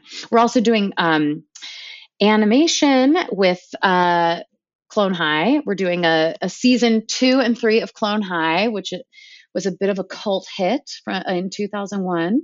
So we're bringing that back with Lord and Miller, and that's going to be on HBO Max. So yeah, we're really all over the place, which is cool. I'm hearing that you and Bill are a good balance, right? So he has this optimism and this trust and confidence, And, you might temper that a little bit. You might be the humility that sort of tempers that in a way, which leads you both to be curious. And I'm hearing that for a while you've wanted to do streaming. Industry hadn't changed yet. And people are like, hey, let's do what works. Let's do what is inexpensive. Let's do what makes us the most money. And at a certain point, when that stops working in the same way, when the industry's changing, there's a pain that maybe affects people at the studio, where all of a sudden they're like, oh, this isn't working. This pain of this is going to lead us to change. And so sometimes maybe it takes that discomfort or irritability or, whatever it is to actually make the change. And it sounds like it's actually something that you're now being celebrated for. So you had a little bit of vision and insight in terms of that. You've mentioned a few different types of people that you're working with, and you're around some funny people. So I want to ask, do you ever fangirl behind the scenes? Does that impact you at all? Or are you nonplussed? I've been around. I don't think I really do. There's certain people that I watched as a younger person, as a child or teenager. We're doing this TV show with Vince Vaughn. And I actually got a little nervous before he came to our office the other day for a read with another actress. Because I was like, wait, Wedding Crashers and all these movies that I grew up watching, and he's so funny. And I think I reverted a little bit to my childhood self of oh, what's he going to be like in person? But for the most part, I don't really. I think I really anything. I just kind of turn that off. Any sort of fangirl buzz, I act very professional. I wear my blazers on those days. Do they have shoulder pads? Oh, yes. No, of course. One of my Jeff Ingold, who is the other executive that we work with, I think kind of caught on to that. He's like, you're wearing a blazer today. I was like, yeah, I have to. I wear my blazer and I wear heels on days when I need to be professional or ask for more money. I love it. Part of the reason why I ask is I have a weird thing that happens to me, and it doesn't happen often, but there's certain times when there's certain people that I met where maybe I grew up experiencing being moved by a story that someone told. And now all of a sudden, all that's very present for me when I'm in their presence. So a bunch of years ago, before I moved to LA to pursue TV and film as an actor, I was living in New York City, and I had started to work with Gary Austin, who is the founder and creator of The Groundlings. And eventually I'd go on to, become his assistant. He was one of my early mentors. And so I was visiting for the summer. And while I was out here, I came to visit his West Coast classes. And the two TAs had overheard that I was beside myself that Jennifer Grey was coming to class the next day. She had been a longtime student. And I was I came to them in the morning and I was I couldn't sleep last night. I kept thinking that I might accidentally say nobody puts baby in the corner. And I don't know what I'm going to do. This is improv and I don't know what I'm going to do. And so they told Gary. So Gary decides to put us in a scene together. And the scene was basically, we were husband and wife or boyfriend and girlfriend. And we were celebrating a made-up holiday, which is a hybrid of Christmas and Hanukkah. He made me the Jewish spouse and her the non-Jewish spouse. And we were supposed to do two things.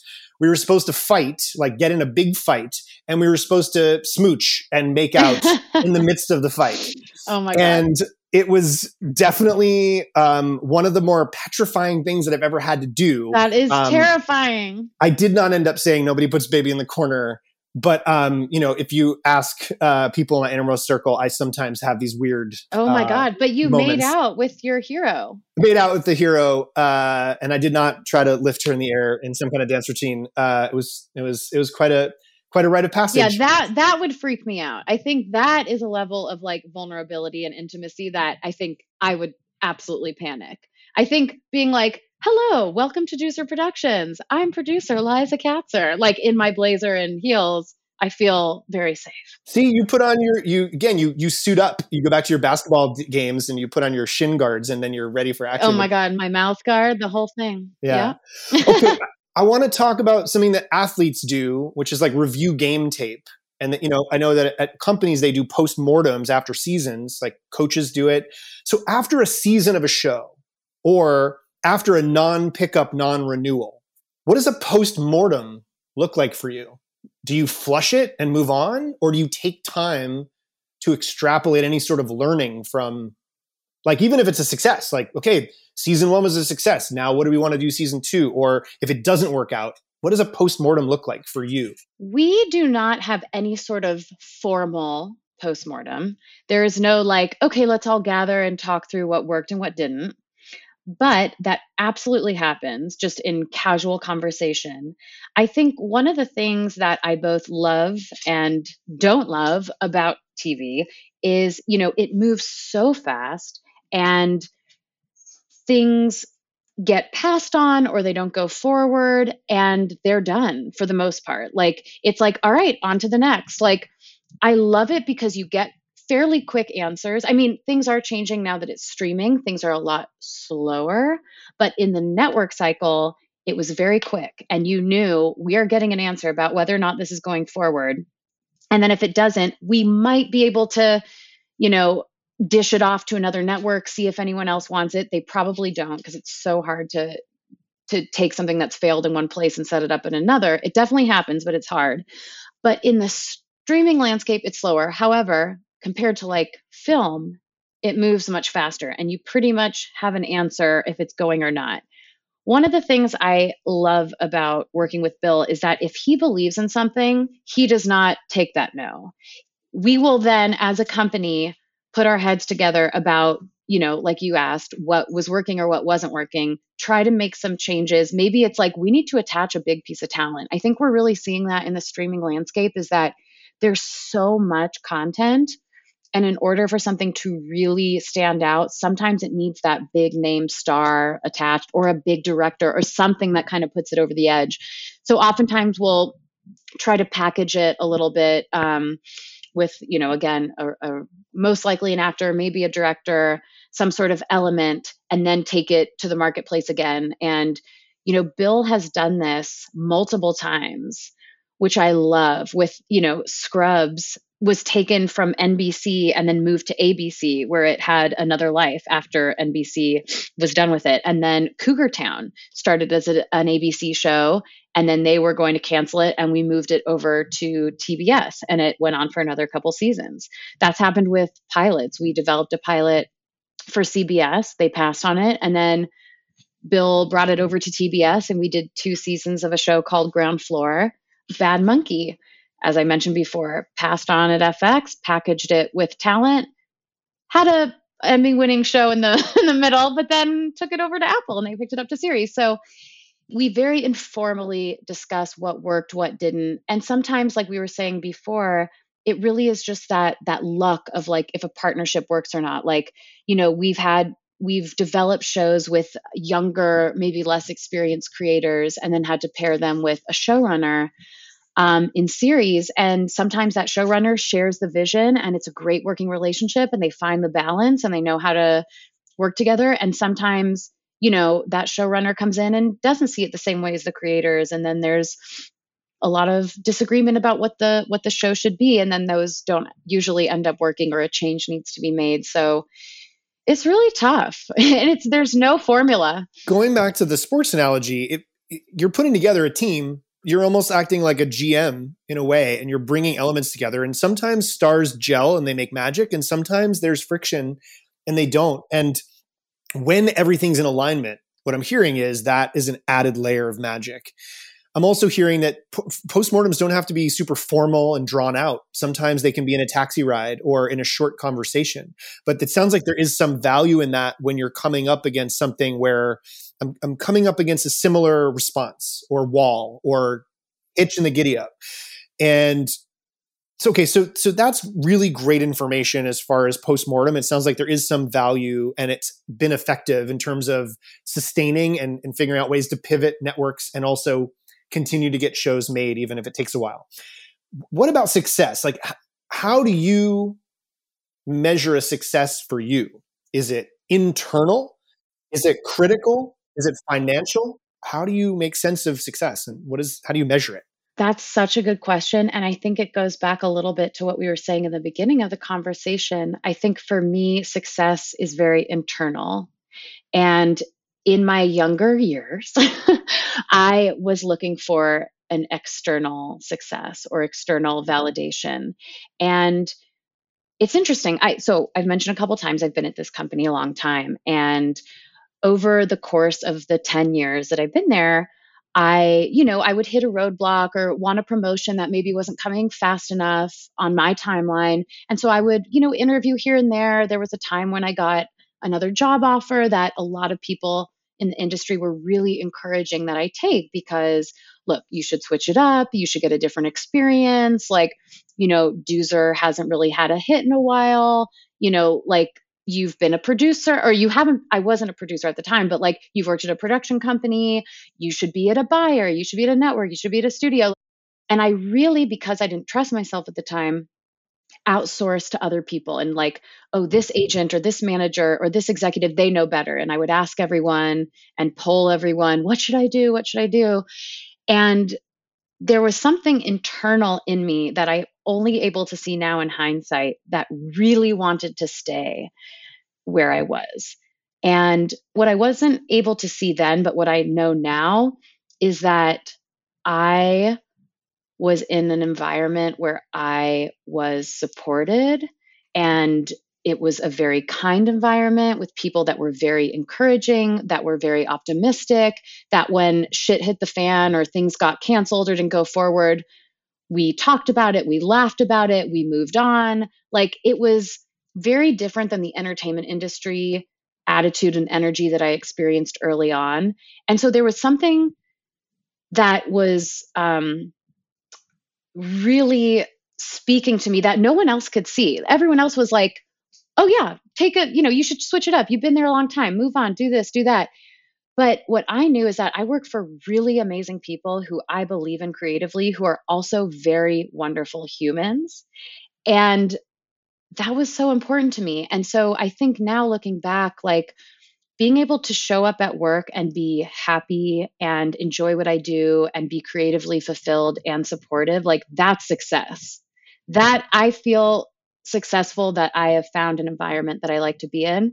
The like Emmy win is unreal and so crazy, but I think I feel success whether or not that continues or happens. I really love that, Liza, because it flashes back for me to the headline of the newspaper of today, which is "Girl Learns to Trust Herself." And the idea of outsourcing what we know is right for us to other people feels like something that can be a trap that we fall into either for an extended period of time or until we learn that there's another thing and another thing is possible. And so I love that it's internal. And yes, of course, financial success is helpful, right? Yes. Like, it helps you get renewed at a studio. It helps overall deals get renewed. It helps your job get, maybe expanded or continued.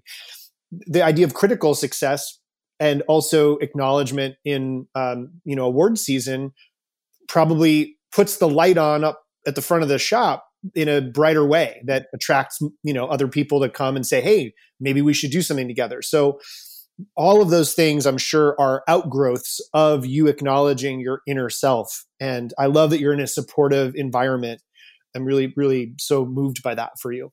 Because you're having so much success, and because what we're trying to talk about is like the longevity, like you hit a period in the middle where it sounds like there was some disappointment.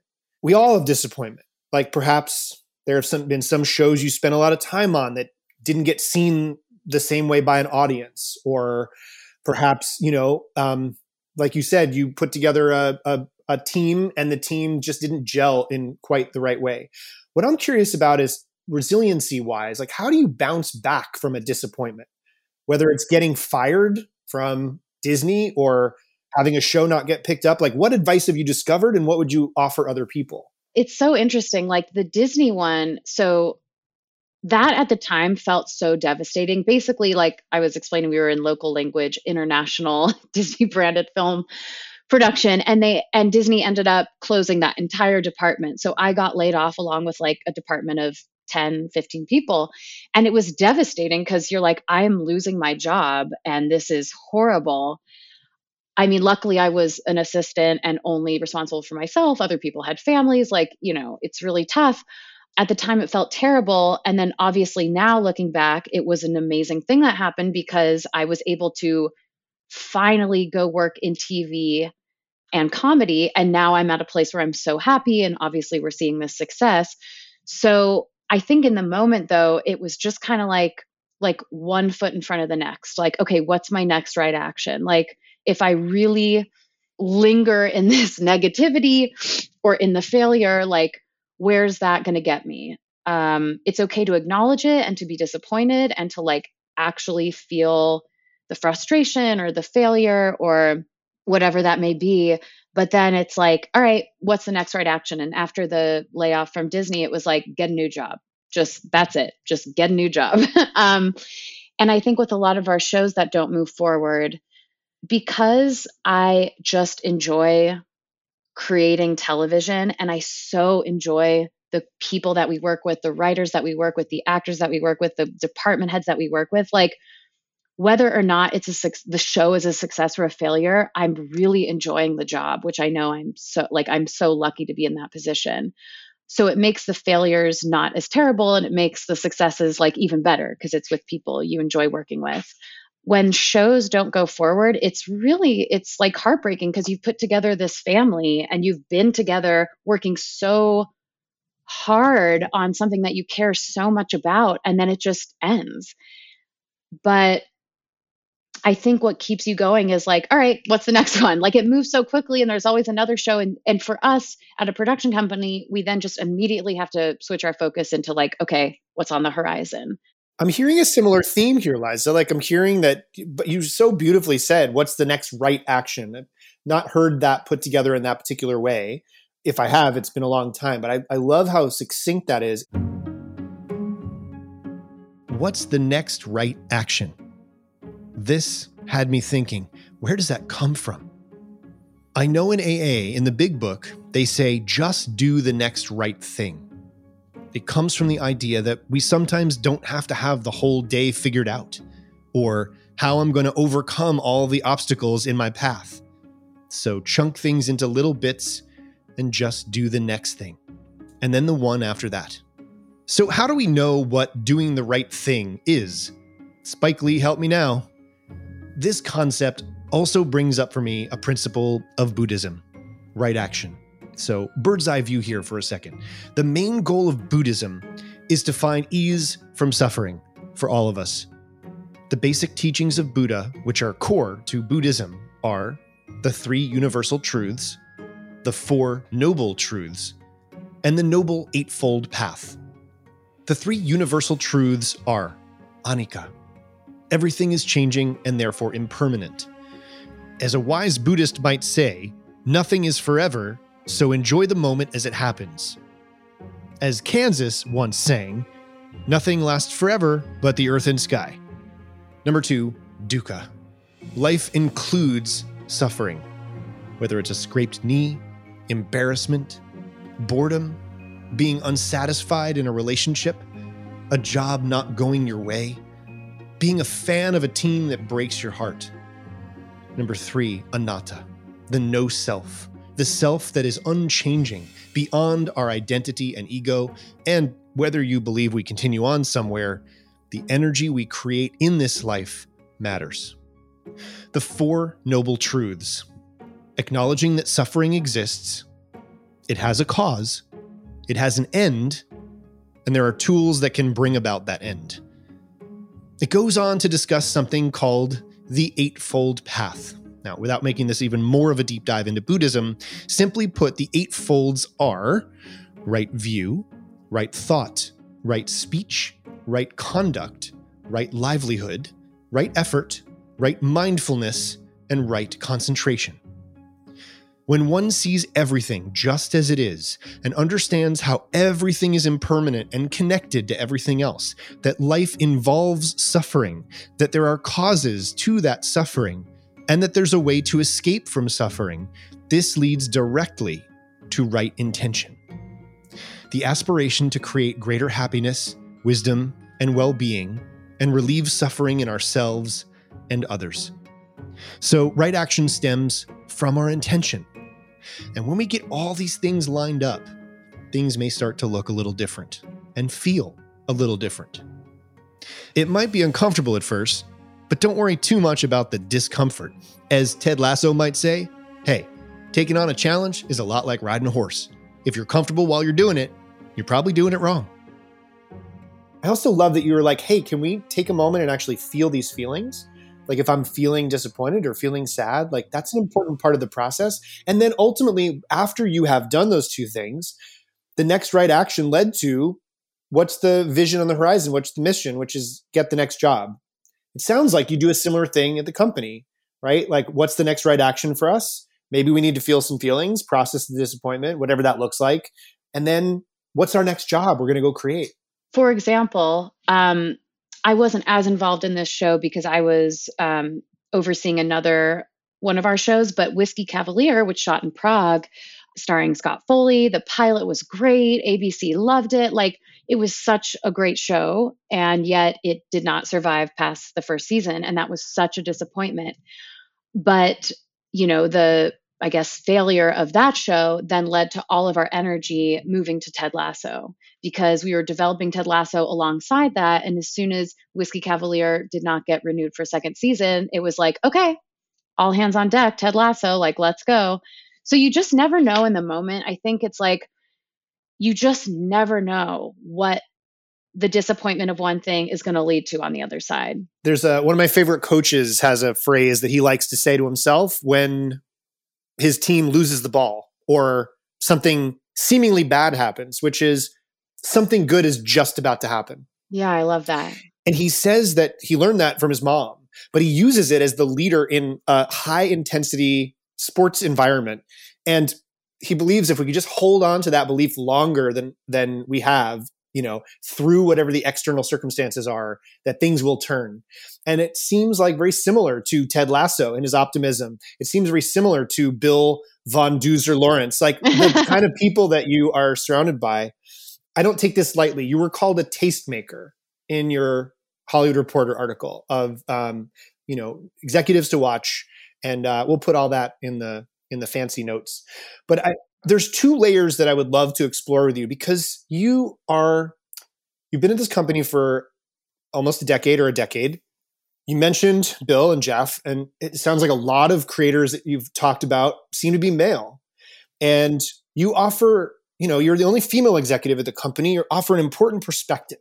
And I'm curious to know, like, how is your opinion and insight sought out now? And how might that be different from what you experienced in the industry in the 13 or so years you've been in the industry? Yeah, that's a really, really good question. And also just reminded me of one other thing that I was going to say about my measure, like the measure of success, and which is definitely internal, but the other measure is that the messaging and like having, like, I realize the power of the platform, and that when it goes well, like Ted Lasso, we can really get a message across. And so I think as a woman at this company in a male, a male dominated industry, in a male dominated company, like I know the power of my voice. And I see that, there was a time where I was more timid about using my voice, especially as an assistant, especially as a younger woman. It was very much about who are the people and what are the projects that I can show my boss that he will like. Like these are the creators that he can like play basketball with and have a beer with. Like these are the projects that are similar to the ones that he watches and that he makes. And I think without realizing it, like it was smart because, he trusted me and he knew that, he liked me. Like I was doing the job in a certain way that was getting results. As I grew up and I came of age, it very fortunately timed with the industry and the world growing up and coming of age through the Time's Up and Me Too movements, in this moment where, it was clicking at just the right time where I felt incredibly empowered. I was already, gaining my voice and my power, but then the industry told me like, yes, use it. And it's more important than maybe you even knew. And so I felt very encouraged and empowered to speak very openly and honestly. And then it started showing in the work because I was bringing in things that I liked, that I wanted to watch, or that I thought people around me really wanted. And my boss was so supportive of that, which is part of why I love working there so much. But, he was very encouraging of that. It really is so important to use my position. Like, I am one of the only female voices in the room at my company. So if I see something that doesn't feel right or something that I really believe in strongly, I obviously have to say it, like, with conviction.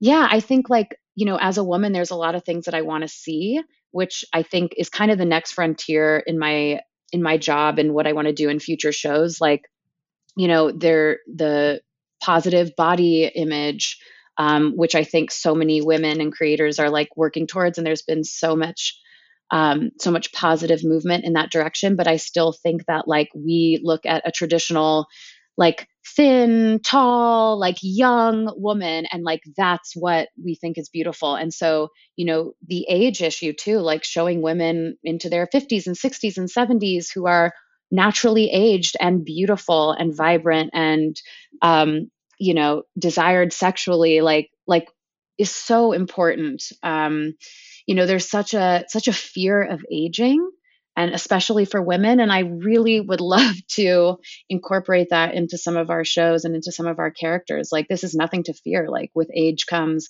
wisdom and growth and maturity. Like, that's a good thing. It's also just being alive. So, some of those more female oriented issues are really important to me, and ones that I want to kind of address in projects moving forward. I love that, Liza. And I'm really hearing a similar theme to the thing you wanted to add into measuring success, which is that we can use our platform when it's successful to send our message across. So let's be clear what message we are sending across. I'm also hearing that you have been invited to use your platform or your voice to speak up, and that it's being valued. And I think it's no surprise that then if you look at the way that women writers are represented in the writer's room on Ted Lasso, the kind of women characters that are in there, it's being reflected in the art, what's going on behind the scenes. I think also it's so exciting what you just talked about, what you want to put into the world. And I can't wait to see what you end up coming up with. As a producer, I know you have to deal with strong personalities, right? Like your bosses, your talent, the network, the studio. How do you approach moments of disconnect or disagreement or misalignment? Like, how do you navigate that? Because that's a skill that I believe you must have developed over time. Yes. Communication, communication, communication. No, it's so, gosh, I have had a lot of, avenues of personal growth and a lot of therapy. I think, pretty solidly and consistently working with one therapist or another psychologist, whatever, since my early 20s. And I'm 35 now. And so in that work, I just have focused so much on communication, and the communication that I use with my family, with my parents, with my partner, my relationship, like, hopefully eventually kids, like, definitely use it in the workplace. Validating people's feeling and experience. Again, like Ted Lasso, like getting curious and then trying to work with people in addressing a problem. And I have such good examples in Bill and Jeff of just how to do that while maintaining they're cool and they're calm and staying grounded and quiet. Like, you don't have to yell and throw a fit. And, like, I just saw such bad examples of communication earlier on in my career. And so to see that you can be kind and direct and calm and quiet and just effectively communicate has been really powerful and really helpful. And having a sense of humor too. Like I was saying, shit hits the fan all the time. Like, things get messed up all the time. There are fires all the time. And I work with people who have a sense of humor about it. We laugh about it. We joke about being shit show productions and like, and then kind of just like move on and solve the problem.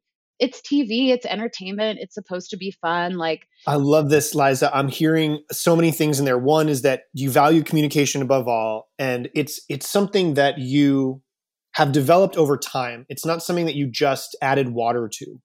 And when I hear that over a decade of spending time in and around working with therapists, I think a lot of times when things are tight in our life, we can sometimes look at things that we deem as extraneous.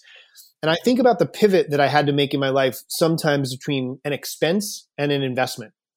And what I'm really hearing is that you made an investment into this skill set that has not only served you personally, it's serving you at your job, it's serving you in your relationship, it may serve you in the future with regards to kids. And that all those things, that I can do it with grace, I can do it with poise, that I can do it with calm, and I can also do it with a sense of humor. Like, can we have humor when things are going wrong? God, that feels like what a great blessing to buoy a relationship and help it sustain and keep things in perspective. I often will take things so seriously. Like at work, it's like, it's a comedy production company. Like it's the vibe that my bosses put forth. Like we laugh about things, we joke about things, but sometimes in my personal life, like it's harder to find the humor in those more stressful situations. So I really try to like keep that in mind and bring that into my personal life. But yeah. So, okay, we've been talking about some pretty big themes and pretty exciting stuff and some deep stuff in this. And I'm wondering, can we have a little fun here for a minute? Of course. Great. So in the spirit of play, I'd love to do like more of a lightning round, like the idea of some first things that come to mind.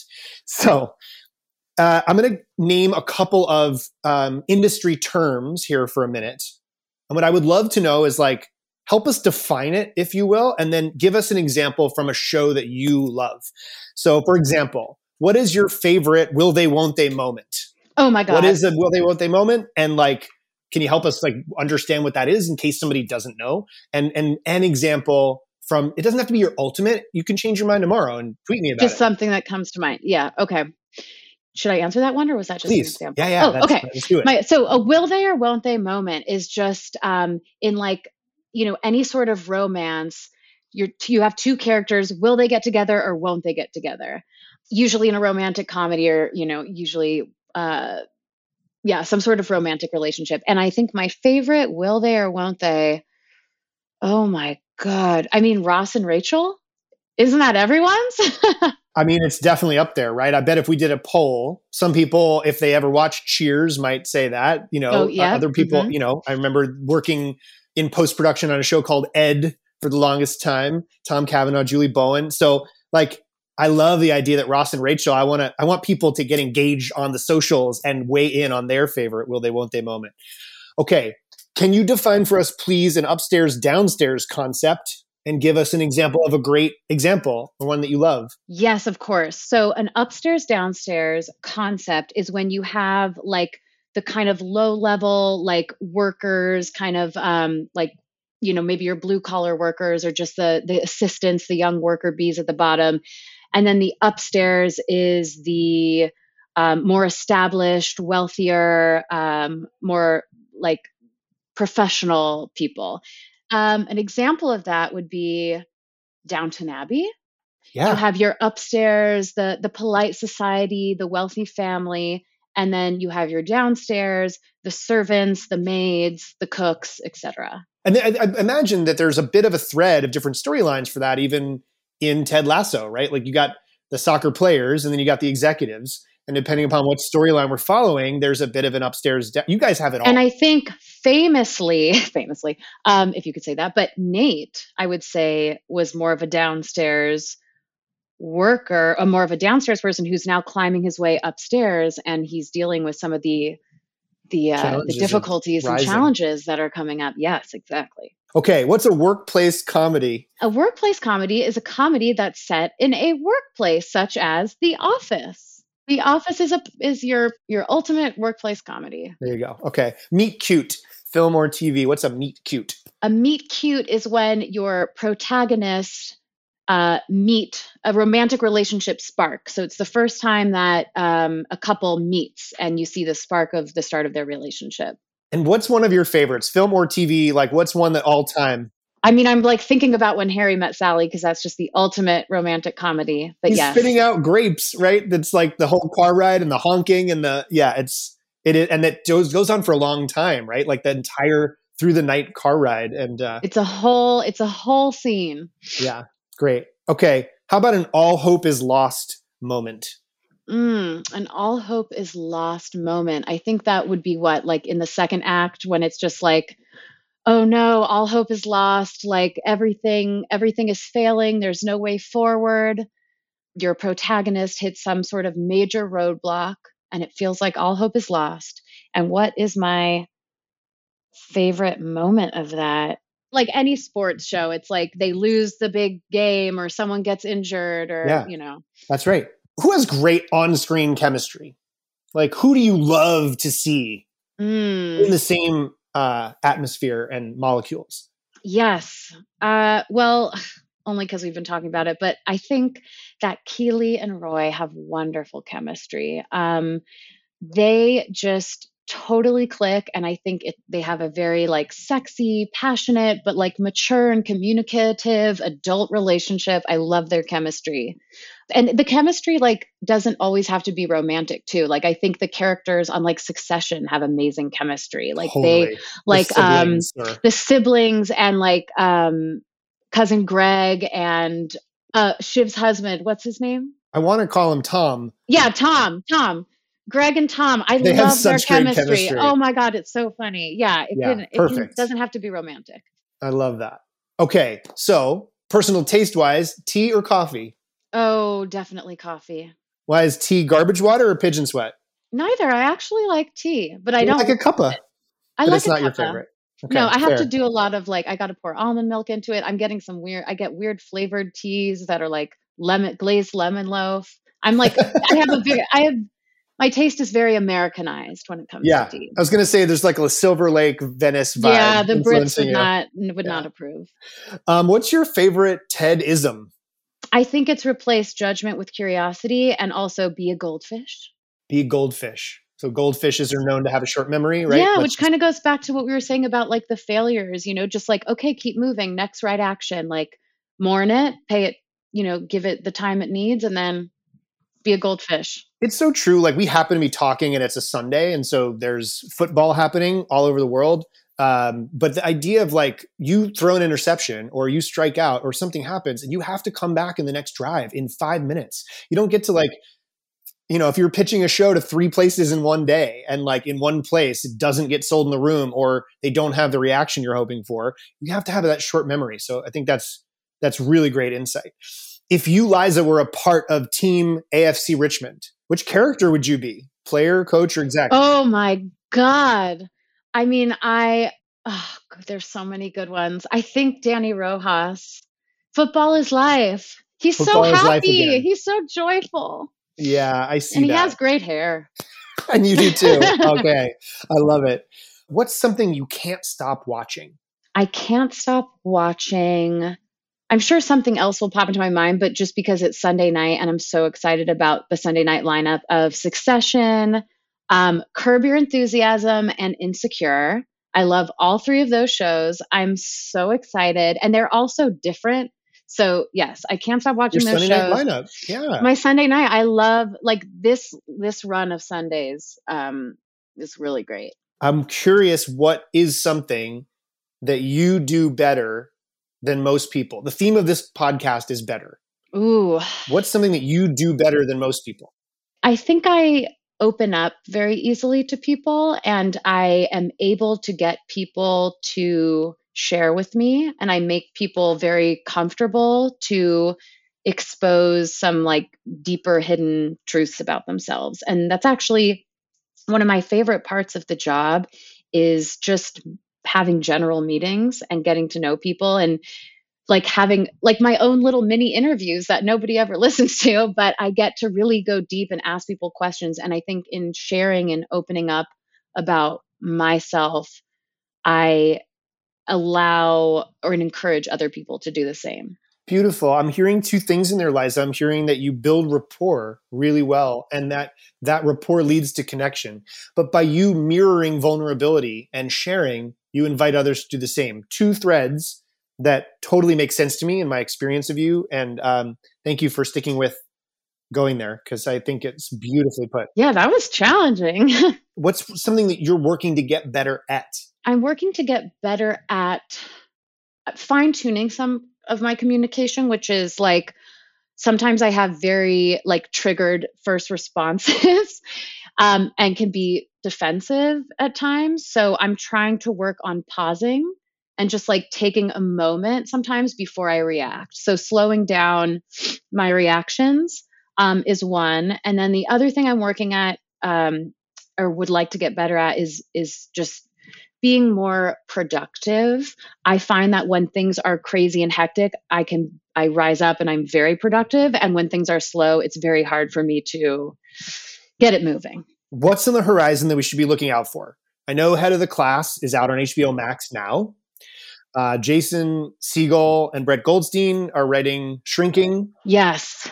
I'm so excited about that one because it is about therapy and psychology. And I think it'll be so cool and such wish fulfillment to kind of expose the other side of it and show a psychologist who's actually having like a breakdown of his own.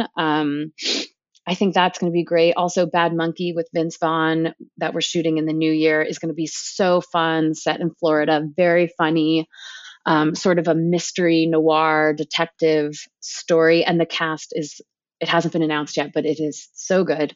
A lot of people I'm really excited about. And then a lot of other pieces of development that are very close to me that are probably a bit more like female driven and some diverse stories that I hope we'll have the chance to create. But yeah, I think we're in a moment now because of Ted Lasso that the industry is paying attention. So I'm hoping that we can capitalize and just do the most we can with the momentum. We'll keep an eye out, obviously, on Deadline for Doozer and for your name and Bill's and Jeff's. And, we'll put a bunch of stuff in the show notes too, so people can follow along at home. I just want to close by saying thank you. I want to thank you for a few things. I want to thank you for our conversation throughout the years. You have no idea how much I look forward to talking to you and how much I appreciate our conversations. And whether it's at a park named Stanley or over good meals or on the backs of bicycles or standing off to the side of a film set or listening to jazz and imagining brighter futures, I always enjoy speaking to you, celebrating life with you. I wish you an amazing honeymoon. Thank you so much. And I can't wait until our next conversation, and I hope it can be in person. Thank you so much, Joe. I love this conversation, and I feel the exact same. I love all of our conversations. I love how you nursed me through a heartbreak in Vancouver. Yes, this was a delight, and thank you so much for having me. It's my pleasure. Please be well, and much love, and I'll talk to you again real soon. Talk to you soon.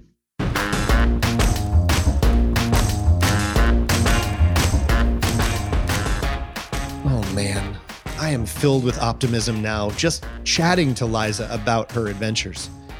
I love the reinforcement that when we do the lonely work, when we persist past disappointment, when we can laugh along the way at our mistakes and failures, and when we simply do the next right thing, that good things flow from there.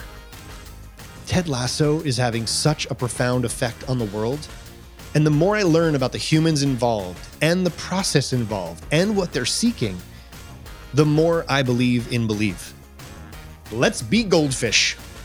But let's not be goldfish about eating nothing but candy bars to keep up with work demands, being so tethered to our offices that we don't take a moment to nourish ourselves. It's going to lead us to being burnt out. It's fine to be ambitious and driven. Nobody's saying we shouldn't work hard. But as an industry, there's a reason why IATSE pushed back on working conditions. Sleep is necessary. There is a way to do things that includes treating people as people, valuing humanity. So whether the solution is French hours or allowing for micro breaks as they do with kids in preschool and beyond, just considering the humanity in and around our craft is the next frontier in making successful products, sustainable products. The process matters. Anyway, I can't wait to watch all of the shows that Liza has coming out, as well as the ones where she's helping to shape how we view women in the world, as soon as she gets back from her epic adventures. All right, next week's guest is Arnold Cardillo. Arnold, or Arnie, is a 3-time Grammy Award winner. He's received 3 ALA Odyssey Awards, and he has had several Audi Awards, including for Distinguished Achievement in Production. As a talented young baseball player turned philosophy major, turned storyteller in the audiobook publishing space, I wondered what his journey could inspire in the rest of us. He has had over 40 years experience in the audiobook industry, first as a sound editor and engineer, later for Listening Library, but he's been involved in all aspects of the audio business. In 1997, Arnold and his wife Deborah started Live Oak Media, which is a children's media publishing company. I was curious to chat with Arnie about what he hears when he's in the studio, what he looks for, how he collaborates with artists and engineers, and what drives him to do things differently from other people in the industry. Why do people come back to him again and again? Why are their books so celebrated? As creatives, I think it's interesting to explore storytelling from different lenses, and chatting with Arnie was super interesting to unpack. Coming out of a month when we focus on gratitude for Thanksgiving, I have been scanning for things to be grateful for on the daily. And I've had some rough days in here. It's not always easy on the path to better. You know what I'm saying? The thing I keep coming back to is getting to make this show. I am so grateful to my team behind the scenes. Fiona Suleiman, who started us off, and Elle Shaw, who's producing the heck out of this season, and Amy Keating, who's helping us out while Elle is on maternity leave, Allison with her wisdom and counsel. Also, we have amazing social media partners over at Diesel, Lauren, Alexis, Alberto, Ina. We have an amazing editing team at On Off, Jessica and Chad. And Shay DeWall and the rest of her PR team over at Newhouse. This is a true group effort. I am so grateful for them all. And the encouragers who flipped the switch in me to do this, Yogi, Ken, Christopher, Lacey. It's really true though. When you start looking for what you're grateful for, it just spills over everywhere. So back to you, our listeners. I am blown away hearing about the impact of this show, whether it's on Twitter or Instagram or text messages and emails. And I'm having a blast putting these together, and building this community with you means so much to me. I'm already thinking ahead to what we have in store, but before I get ahead of myself, thank you. Thank you for listening and sharing these conversations. Until next week, be well.